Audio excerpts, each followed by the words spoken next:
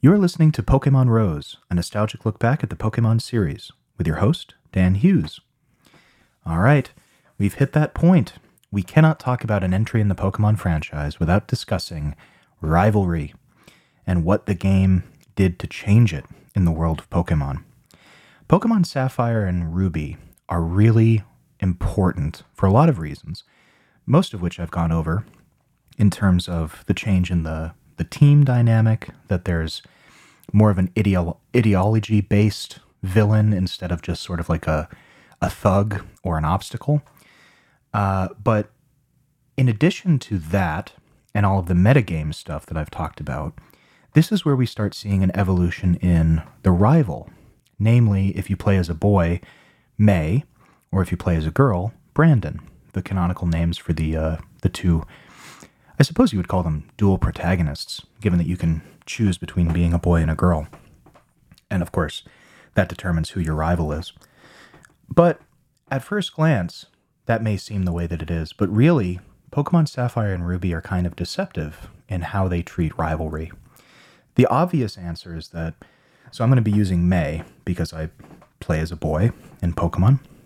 May seems like your classic Pokémon rival in the era of Gary, right? But there's something distinctly different right from the offset. She's much more of a friend. It's different because Gary is always so antagonistic. And then Silver, the canonical bad guy in Heart Gold and Soul Silver, or just Gold and Silver if you're playing the original versions, is like a straight up criminal who is out to get you at every turn he shows up. May is just another person who lives in your town.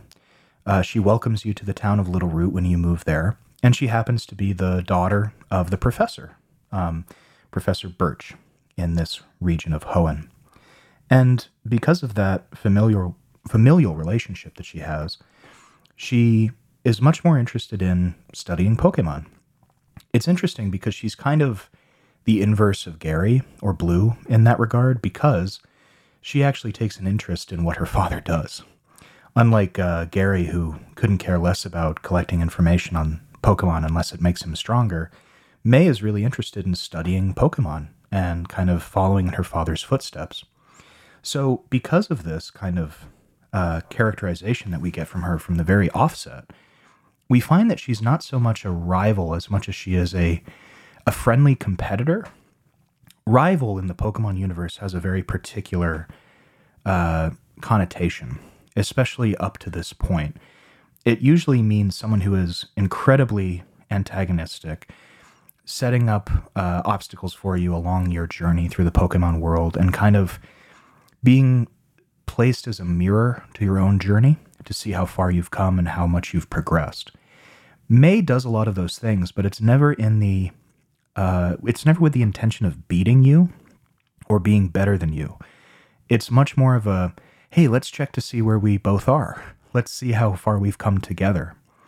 And where this really shows up in Pokemon Sapphire and Ruby is that at a certain point, she kind of stops caring about the Pokemon journey in the same context that you do. What I mean by this is, because you're playing Pokemon, you're driven to get all the gym badges, go and fight the Elite Four, and become the champion. That's what you're trained to do as a Pokemon trainer. But this is the first time that we see somebody doing something else. Remember back in Pokemon Blue and Red, Professor Oak first says some people keep Pokemon as pets, some people battle them, and some people study them. So we know that there's much different avenues in this Pokemon world than just fighting Pokemon and trying to be the best that there ever was. There are people who have jobs and people who follow their own dreams. What's so cool about May to me is that right around halfway through the game, I would say, she stops acting kind of like a I'm going to go get a bunch of gym badges type rival, and becomes more of a, hey, did you see these cool Pokemon on this route? Hey, you can run into these Pokemon here. Isn't it so cool the way that Pokemon live in different areas and they have different abilities? She stops being a rival and starts kind of being a professor's aide, walking around with you and telling you about the world. it's a really cool progression for the rival because it makes it less of a competition and more of a sort of friendly check-in with different people and different dreams. I think that that's really cool. And I know that there's a lot of, let's say, I don't know, ill will towards later rivals in Pokemon games, specifically because they're not as antagonistic as Gary or as Silver. But I think it's an important step in the Pokemon universe, especially as it broadens out. Remember, Pokemon Blue and Red, that was all there was. It was all about getting the gym badges and becoming the best Pokemon trainer there was. So Gary made sense as a rival in that game. He was there to show, as a foil to us, what can happen if you pursue a path of power without compassion. He was kind of the prototypical version of Giovanni, and Giovanni is the person we see that Gary might become if he continued to follow down that path, or indeed that anyone might become if they follow down Gary's path, right? Silver is kind of the next step in that. A true monster who just wants to get power for power's sake. He doesn't even have the veneer of Gary trying to be better than you. He just is kind of hateful and wants to move through this world unopposed. May comes along and says, yeah, I like fighting with Pokemon and everything, but really I like studying them. And I like befriending them and kind of finding out all the mysteries of the world. And isn't it cool? Let me share those with you. And I think that opened a door to really tell more interesting stories in Pokemon. Namely, that your rival doesn't have to be somebody who's trying to be better than you all the time, but somebody who's just kind of opening doors of interest to you as you continue along your Pokemon journey. I think one thing to be really aware of is that May exists in the Pokemon world, particularly in Sapphire and Ruby, to more tutorialize you and make you aware of all of the different things that the world has to offer, like the secret hideouts or duel battles or the different ways that different Pokemon can evolve. She's more of a guide than a rival.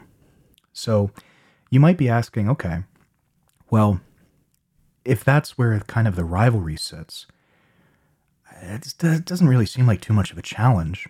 That seems more like a friend, right? And that's fair. But Pokemon Sapphire and Ruby doesn't stop at May, because there's another character named Wally. Wally is an incredibly interesting addition to the Pokemon universe, and let me tell you why. He is someone who hasn't played a Pokemon game before. He is someone who has no introduction to the Pokemon world. Wally is introduced to us as a weak, shy boy. He is sickly. His family doesn't let him out of the house too much.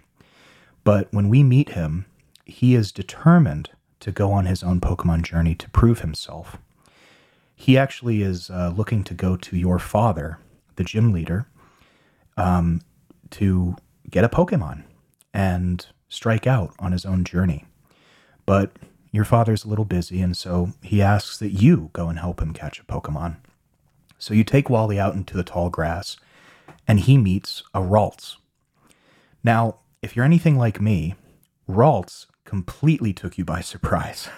It is this weird-looking thing.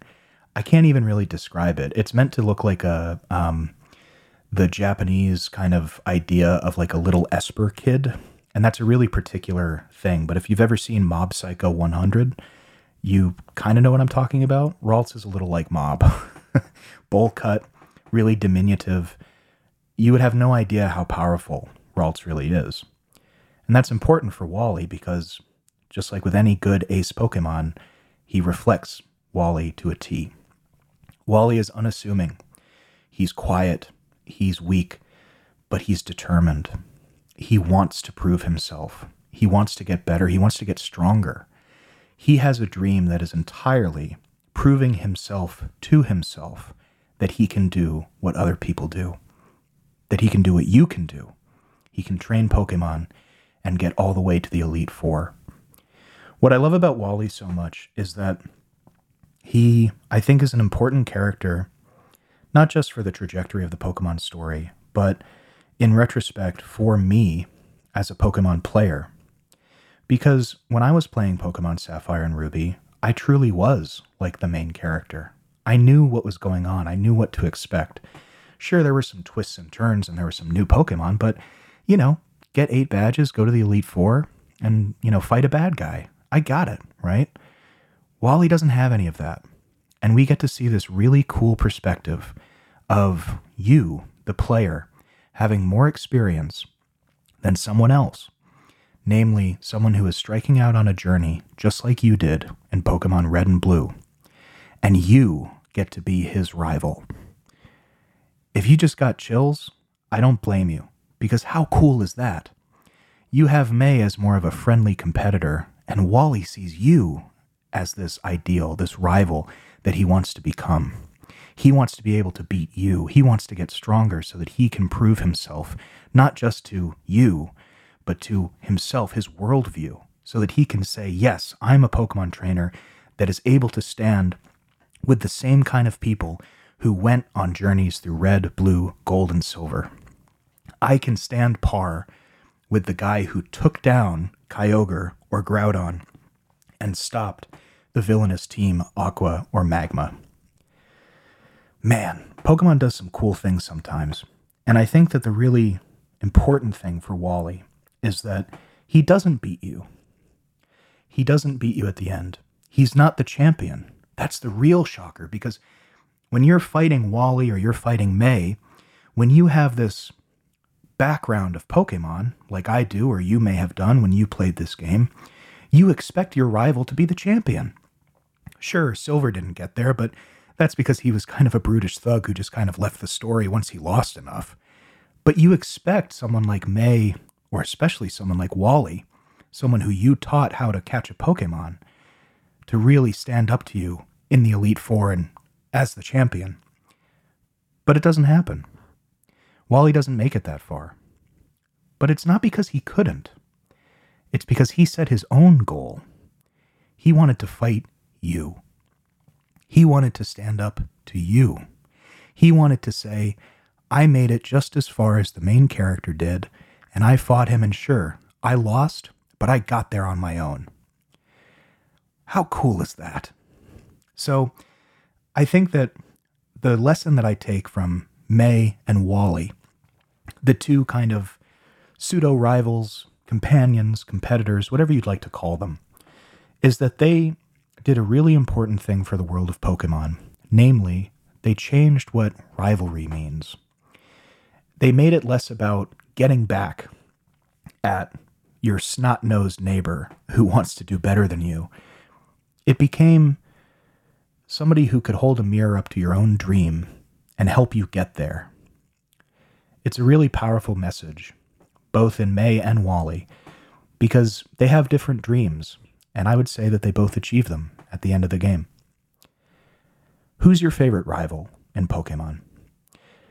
Were you shocked when Wally showed up at the Elite Four right before that fight? I know I was. I look forward to talking with you next time.